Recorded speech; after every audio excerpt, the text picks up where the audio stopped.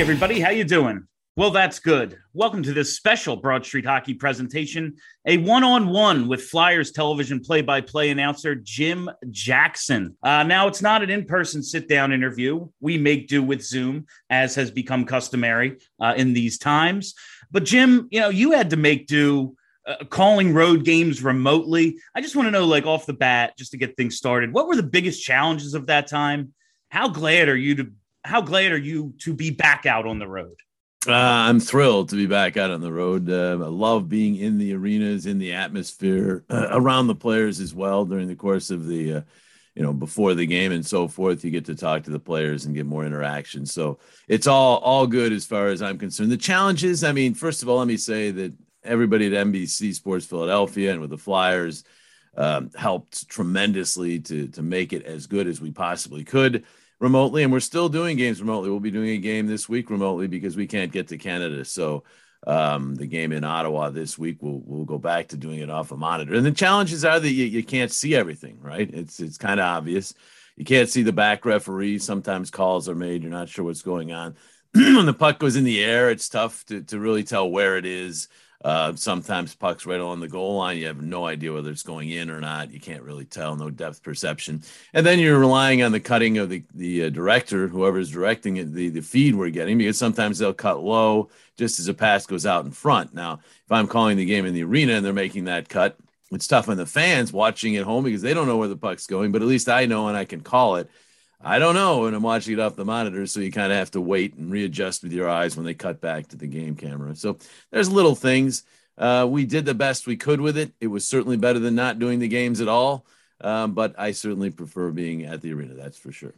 Yeah, I think we all prefer you there, and we were along for the ride with you, because we depend as viewers on television on the announcers to be a step ahead for us. Because watching hockey is a skill. You need to anticipate where the puck's going, and when we can't totally follow everything, we need the announcers. And when you're handicapped watching the same thing we are, it can be a little difficult. But I definitely think you guys made the best of what you had. But speaking of challenges, challenging season for the Flyers. Plenty of negativity swirling around the fan base. I do try to put a positive spin on, just find a few of those things. And, it's your job. You tell the story of the game, tell the story of the season. 23 games left. What are the things that you're looking for to really draw attention to make it not so much, just, oh yeah, well, they're going to lose again. It's how do you get out of that mindset? Yeah, but let me first say that whenever a team is going through a season such as the Flyers are going through, the reaction in these days of social media is overreaction. And it really similarly is the other way around when a team is hot or when a team like, let's say, the Sixers acquires a player. The reaction going the other way is over the top, too. The expectations are built too high. The Sixers were going to lose a game with James Harden, right? So it was going to happen. Yes, they still might win the championship, but they're not going to win every game. And that's the thing. We react, we overreact. That's kind of what makes sports great, though. That's why I love Philadelphia. We have passionate sports fans. So when things aren't going well, they let you know it. When things are going well, it's all great. So I like that, to be honest with you. It's a lot more fun when it's going the other way, for sure. This has been a tough year. But let me say this. The Flyers have been in almost every game here lately, so the broadcasts themselves have not been, where we have to tell stories or talk about prospects from the second period on. They've been in the games. They've been leading the games. The game last night, obviously, a case in point, very frustrating loss, and it's awful. But it's better than getting routed every night. They've been in the third period within a goal of their opponent or better in 22 of the last 24 games. So, they've only won 5. So what's wrong? They're not coming through with plays to win games. They're probably lacking that player or two with some key players still out. And they just haven't been able to get into that good rhythm. But they're not all that far away. And I talk to fans all the time, Bill, they're disconsolate. That's probably a nice way of putting it. In another way, they're angry, they're frustrated, they're sad, they're all those things. And I try to tell them back in 2006, 2007, the Flyers had a season worse than this. They were getting blown out in games. They were done early. There was no hope. There was not really much of a young core. There were a couple players. They had Carter and Richards, but the bottom line is it looked awful. And the next year they made the playoffs. 2 years after that, they went to the Stanley Cup Finals. It can turn around real quickly. Paul Holmgren did a great job getting Danny Briere and Kimmo Timonen, Scott Hartnell, Joffrey Lupul, Marty Biron. I can go down on and on. And then they built up with some of their young players that were there. And all of a sudden, they were contenders again pretty consistently over the next 5-6 years, including that Cup Finals run. So it can turn around really quickly. A lot of people, a lot of the doomsayers out there, on podcasts, quite frankly, some of them are saying they're miles and miles and miles away. And well, maybe they are, but I'll tell you right now, they have Carter Hart, who's a pretty solid foundation to build around in net. They have some good young players here now, and they have some more coming, and they're going to make some moves. And to your point, what to look forward to the rest of this season? Well, the immediate future, Claude Giroux's 1,000th game, and then where does he go, and where do other players go with the trade deadline coming in a week? And then after the trade deadline passes, I think we look to see which players are going to be part of this team moving forward. We're going to be watching Morgan Frost and Cam York and Joel Farabee and Carter Hart and some of these other players, and also the younger veterans like Travis Konechny, Travis Sanheim, Ivan Provorov, if they're still here. I mean, I don't know how active Chuck Fletcher is going to be, and to see if they are going to be part of this thing moving forward. So there's plenty to look forward to, and you hope, at least I hope, there are some out there who want to tank, I know, but you hope they get some wins so they can build the winning culture back a little bit here late in the season. Some people will say, why win? It's just getting you a lower draft pick. Well, I've been around. The Flyers had the second overall pick not too long ago. That didn't seem to work out all that well. You're not guaranteed anything with a number 1 or 2 or 3 pick. You really aren't. I mean, Connor McDavid, some years, Austin Matthews, okay, you've got that, no doubt about it. Shane Wright is not a no doubt about it superstar in the making. So I don't care if they go from 3 to 7 or from 4 to 9 in their pick. To me, it's more important to get some wins, get some of the young players that are on hand into a really good frame of mind heading into the offseason and looking forward to next year. And to your point about that 06-07 season, they won 22 games. They were the worst team in the league by far. They don't win the lottery. They end up picking second in that year. So it's, they were supposed to draft 13th when they drafted Nolan Patrick at 2. So there's not always those guarantees when it's a lottery system. And yeah, you like Carter Hart. I don't want to see Carter Hart lose every night. As much as I think having a high draft pick will help, I want to see Carter Hart stop some pucks. Like that's good for him in the long term. So it's a balancing act. The way this is going, Bill, it's pretty sure they're going to have a high draft pick. It's just a matter of how high. And I mean, the Nolan Patrick draft to me is as good an indication. Nico Hischier, good player, a superstar, I would say not. No. Nolan Patrick, obviously, injuries, whatever. He's not getting it done. And then the next 3 picks are all potentially consistent all-stars their entire career. So you just don't know. We talk prospects. Everybody thinks they know. In some sports, I think it's easier to tell than others. Basketball, I think, is one that, you can tell who the future superstars are. Not all the time. Football in some positions. But hockey's tough. These guys, many of them are being picked as teenagers. Most of them are. And they're – and all of them really. And they're, we just don't know where they're going to be in 2 or 3 or 4 or 5 years. So to put all of your hopes in tanking to get that high pick to me is just not the way to go. And the Flyers are not, I don't think, in that mindset. So you mentioned Giroux's 1,000th game coming up. And I just have to imagine milestones like this make a season like this easier to, okay, today we can tell this story. Like you said, they've been in games, but it breaks up the monotony a little bit. You got to do the Yandle milestone, but you've been here for Giroux's entire career. Like in my head, you're the voice of Claude Giroux's career. The way I hear Zumoff and McGinnis calling Allen Iverson's name, like I hear you making those Giroux calls. And so this is really something you've got to be able to be a part of. What does it mean to you to call this game on Thursday? First of all, it's been an absolute honor to be able to try to describe his exploits because I remember him as a fresh-faced kid in that game in Ottawa when he first came up. He looked about 12, and now he's a father of 2 and a mature adult, and it just doesn't seem like it's been that long. It really doesn't. 15, 16 years. It's like, wow, where did the time go?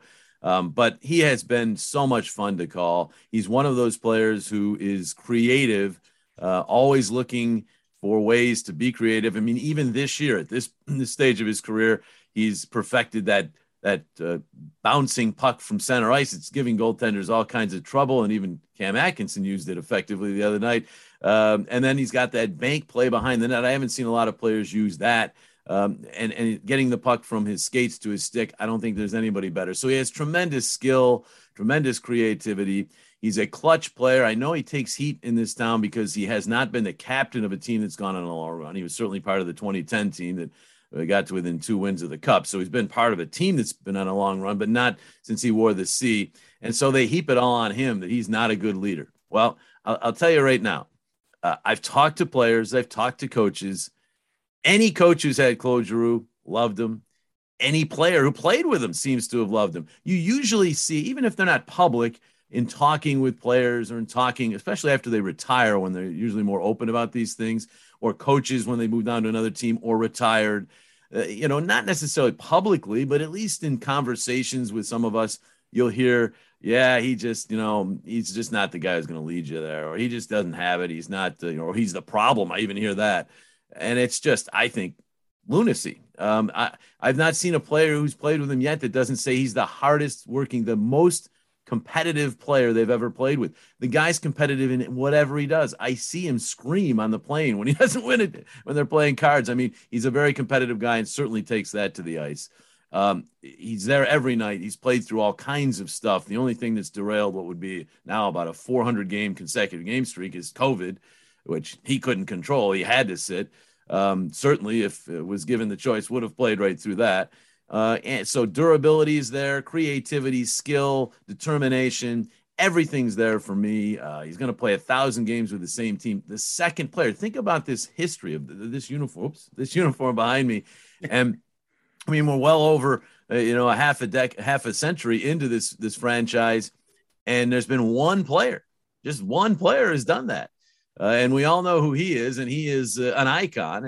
And now Claude Giroux is going to hit 1,000 games in one uniform. It might only be 1,000 games. There is that hanging over this whole thing. I'd much rather this celebration be as the Flyers are heading toward the playoffs and we're celebrating Claude Giroux's 1,000th game. Instead, we might be celebrating it, and the next day or day after that, he might get traded. It makes it a little different, but it doesn't take away from the accomplishment. It's been remarkable.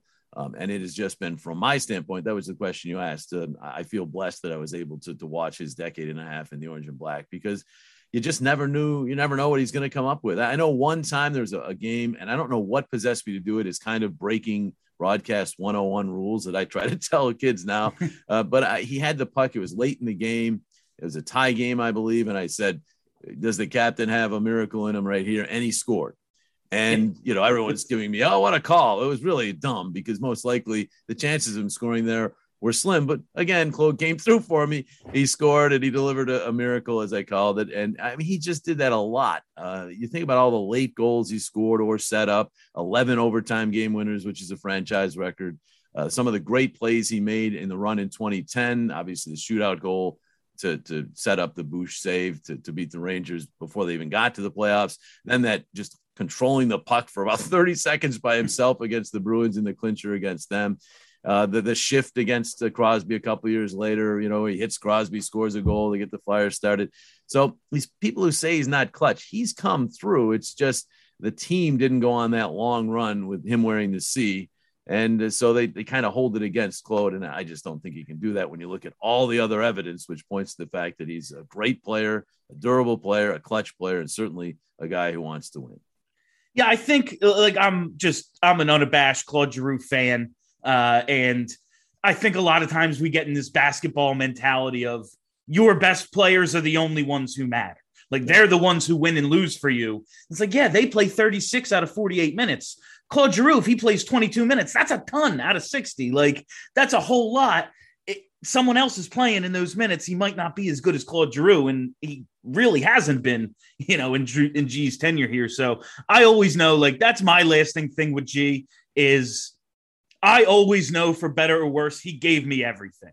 That's why I find it hard to criticize him. I know he's trying out there. If he succeeded, he failed.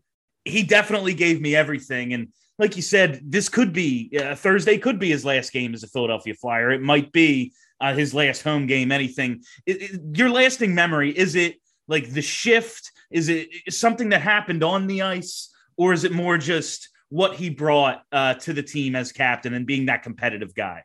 It is so tough to come up with one play. I mean, my producer asked me the other day to come up with a list of plays that I remember, and that was easy. I just started listing them, but then to take those and pick one would be hard. I do think that what really symbolizes Claude was the shift in Boston, actually, where it wasn't a goal, it wasn't even an assist, and it wasn't his skill, which we all know is tremendous. It was his will to just hold on to that puck to try to kill off the final seconds of a history-making win. So in that sense, that might be my one, if I had to point to one, although that doesn't do his skill justice because that was just will. But I think that's what we need to remember about Claude Giroux once he moves on to another team, and we assume that is going to happen. And that is an assumption, not a certainty. But his will was what really stuck out to me. But his skill, on the other hand, I mean, there's so many. The shootout goal against the Rangers that year in 2010 was tremendous. And then some of these unbelievable plays he comes up with. You remember the backhand against Columbus, and there's just so many. It's hard to pick one out. But I guess I prefer to think of the will over the skill because hockey is such a game of will, right? It's a game of skill, no doubt about it. But if you don't have the will, the skill's not going to carry you. Claude has the skill, but he also has the will. And there's been plenty of very good players who might not have that little bit extra, and it hasn't come through like in Giroux's playoff success as captain, but you definitely see it. Like he's giving you that will out there. And I think that's a great moment to kind of point to it. Just a few more here, JJ. You've been calling Flyers games since 1993, at least according to Wikipedia. You became and we never doubt Wikipedia. You became they got this one right, though. They did get this one. Excellent. You became the TV play-by-play guy in 95, I believe.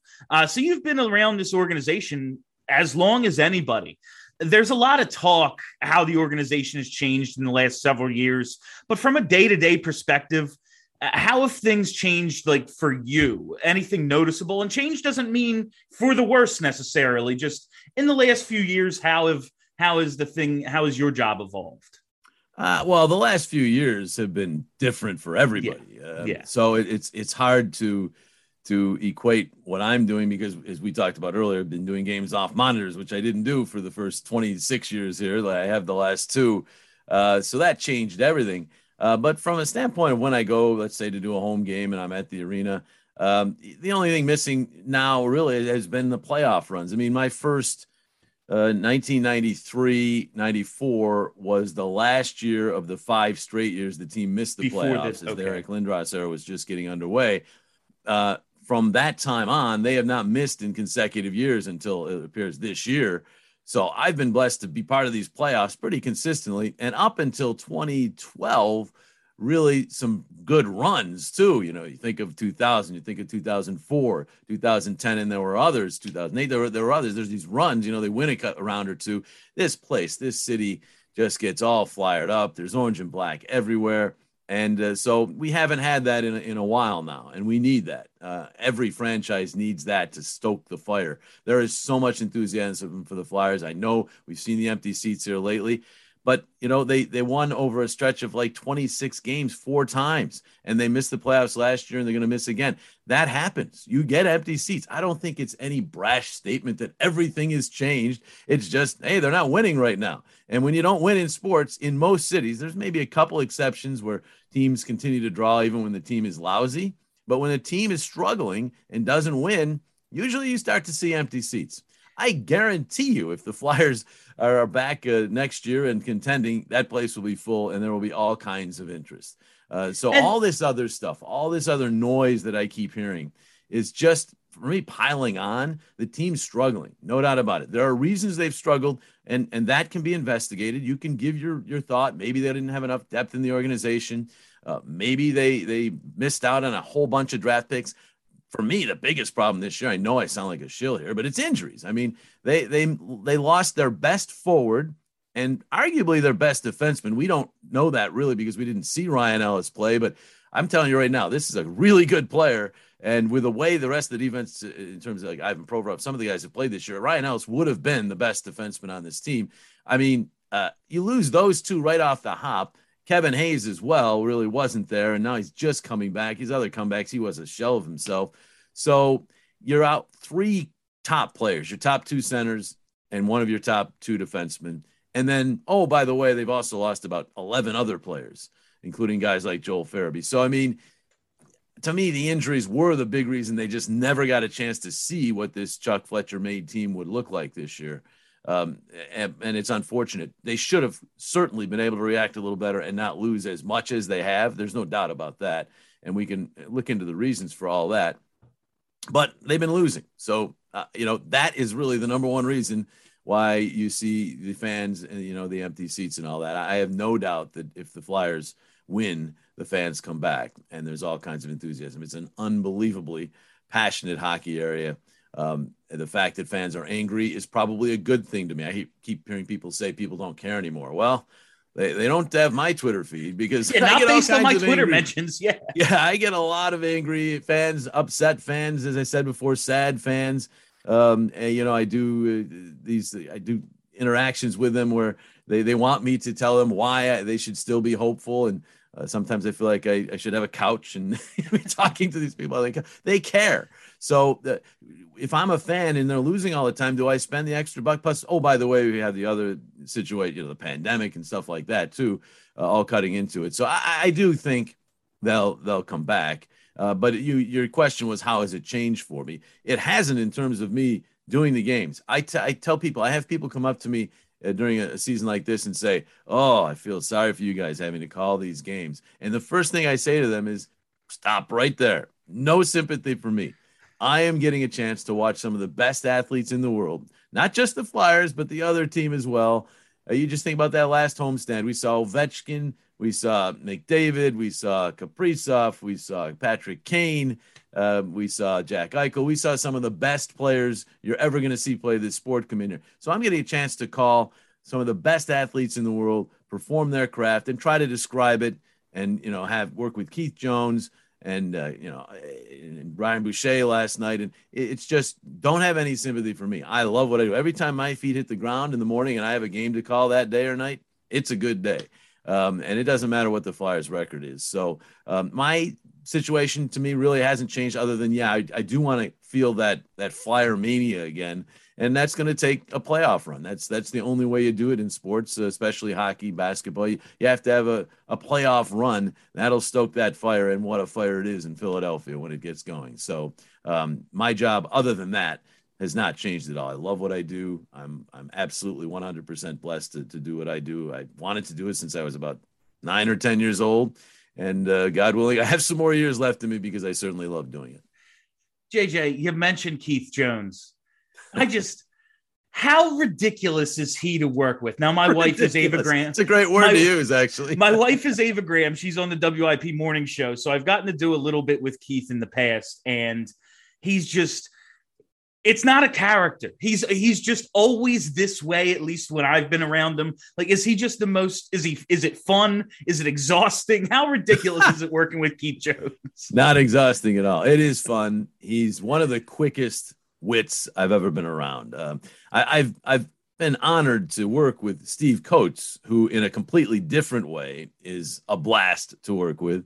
I've worked with Gary Dornhofer, who, if I was in any kind of situation where I needed to have someone next to me, in a war scenario, and this is probably not the time to use that analogy, but the bottom line is, I would want him in the foxhole with me, Gary Dornhofer. Is just great guy and his analytics. I worked with Bill Clement. You can't come up with a better wordsmith than Bill Clement and Keith Jones and Brian Boucher was an up and comer. And to me, he's so good at what he does. So and so many others. I'm leaving people out now, which is not the right thing to do. But I've just had great people to work with. Jonesy is he's dumb like a fox. I like to say he likes to play himself off as this.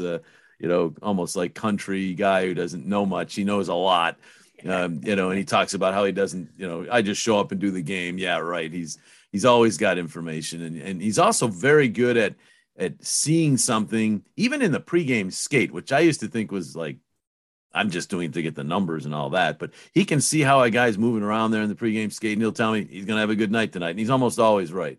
So he's a really fun person to work with because of his wit, but he's also very good at what he does. And don't let him tell you anything different. He will try to tell you differently that, he just shows up and does the games. But there's a science even to what Keith Jones does. So to answer your question, not exhausting at all. It's a blast. You mentioned Brian Boucher. Is that? I really dig Bouch on the broadcast. I thought he did a good job when he was doing the Between the Glass stuff, and I liked him on color. Is it an adjustment going from, you've worked with Keith for a while and then suddenly you have a different color partner? Is there some sort of adjustment, different sort of preparation? I wouldn't say different preparation, but there's definitely an adjustment. And the example I'll give is when I was doing games with Bill Clement and Keith Jones, because they are opposites and yet both so good at what they do. But Bill Clement is a very meticulous, prepared individual. He would come in and he'd have all his stuff lined up. When they do the On Ice live segment, for instance, he'd have notes on the players he was going to talk about. Jonesy finds out who he's talking about right as he's standing there in front of the camera, and then he just goes. So they are very different, but so much fun to work with. Bill, the wordsmith that he is, I mean, he'd come out with, there's so many, hyenas on hamburger, telescopic leg, and this, I can go on. And he was just so descriptive. I think he belongs in the broadcasters wing of the Hall of Fame.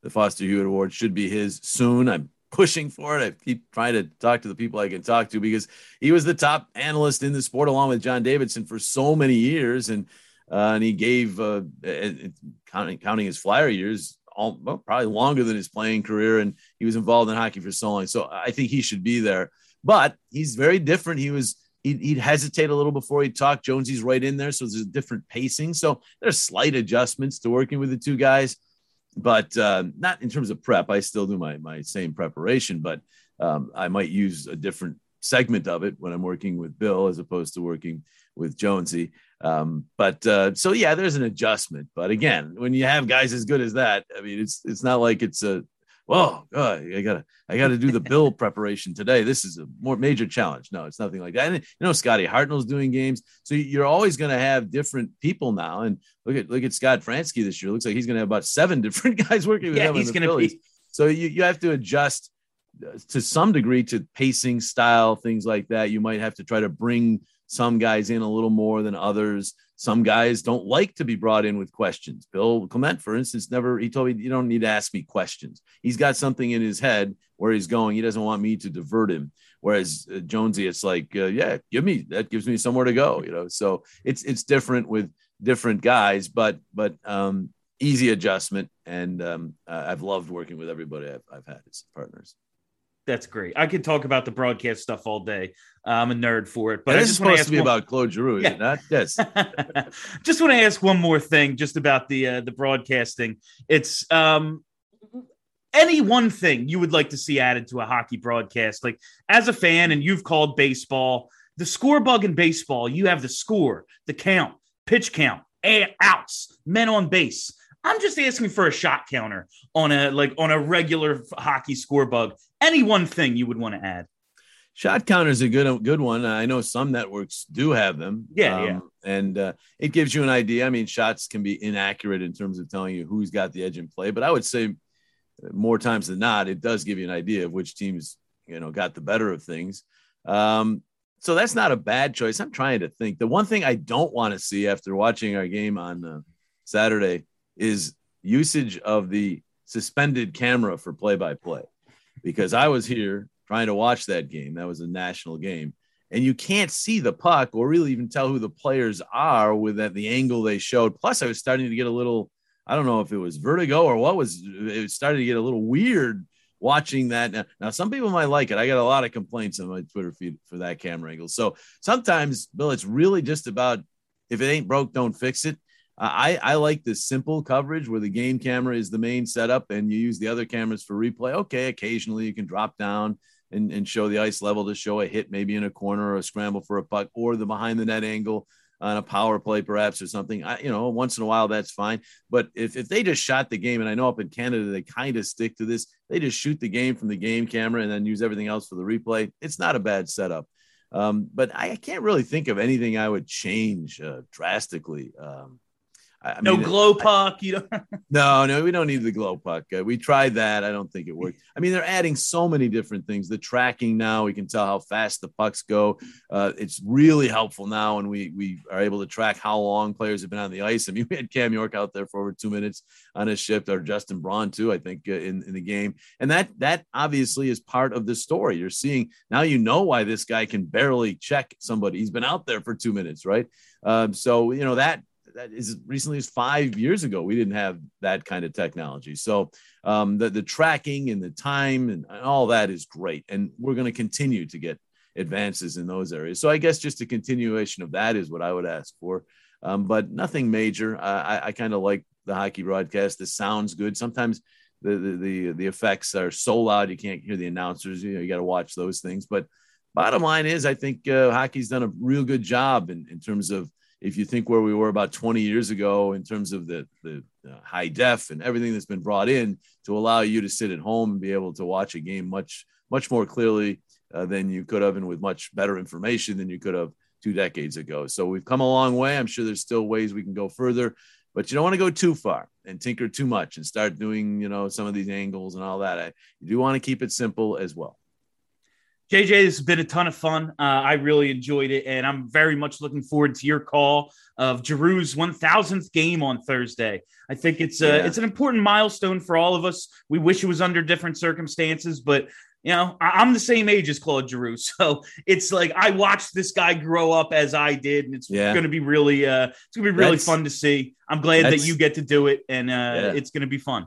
That is something that you think about. There's so many people out there who were 17, 18, 19 when he broke in, and now they're in the mid 30s. And so they kind of have grown up with the Claude Giroux, and that's another way of looking at it. I can't wait for Thursday. They're going to have a ceremony. So if you're going as fans, get there early. I believe it's right at 7:00. The ceremony, the game's been pushed back a little to like 7:16 or something. And I guess it says something. They're doing it before his 1,000th game. Usually they do it after. But they have a road game the next night, and then they do have one more home game before the trade deadline. But I mean, I think it's partially because there may be a move in the works or something that they're going to do it beforehand. And, Claude then gets to hopefully step on the ice and get into that 1,000th game. But it'll be great. It's honoring one of the all-time greats for the Flyers. He's second to Bob Clarke in so many categories, and actually he's beaten him in a couple. He's more power play points than Bob now, and he's served longer as captain than Bob Clarke. So he is on the Mount Rushmore of Flyers players. Only 2 guys have reached this mark in a franchise that's been around for over half a century, and it's done a lot of winning and had a lot of great players. So it really is a momentous thing. And when you look around and see the players throughout the league who've played with 1,000 games with one team, they're really who's who of the hockey greats. So a tremendous accomplishment for Claude. I wouldn't be shocked if he does something in the game as well to commemorate the moment, something special, because he certainly does have a way of doing that. So, but congratulations to him. Been a great player and been so much fun to call these years. JJ, it's been great. It's been great talking to you. Really appreciate it. Thank you. This is great. Looking forward to that game on Thursday. And we'll be watching for the final 23 games of the season, Giroux's 1,000th, and after that. So thank you very much. My pleasure, Bill. Nice meeting you. Take care.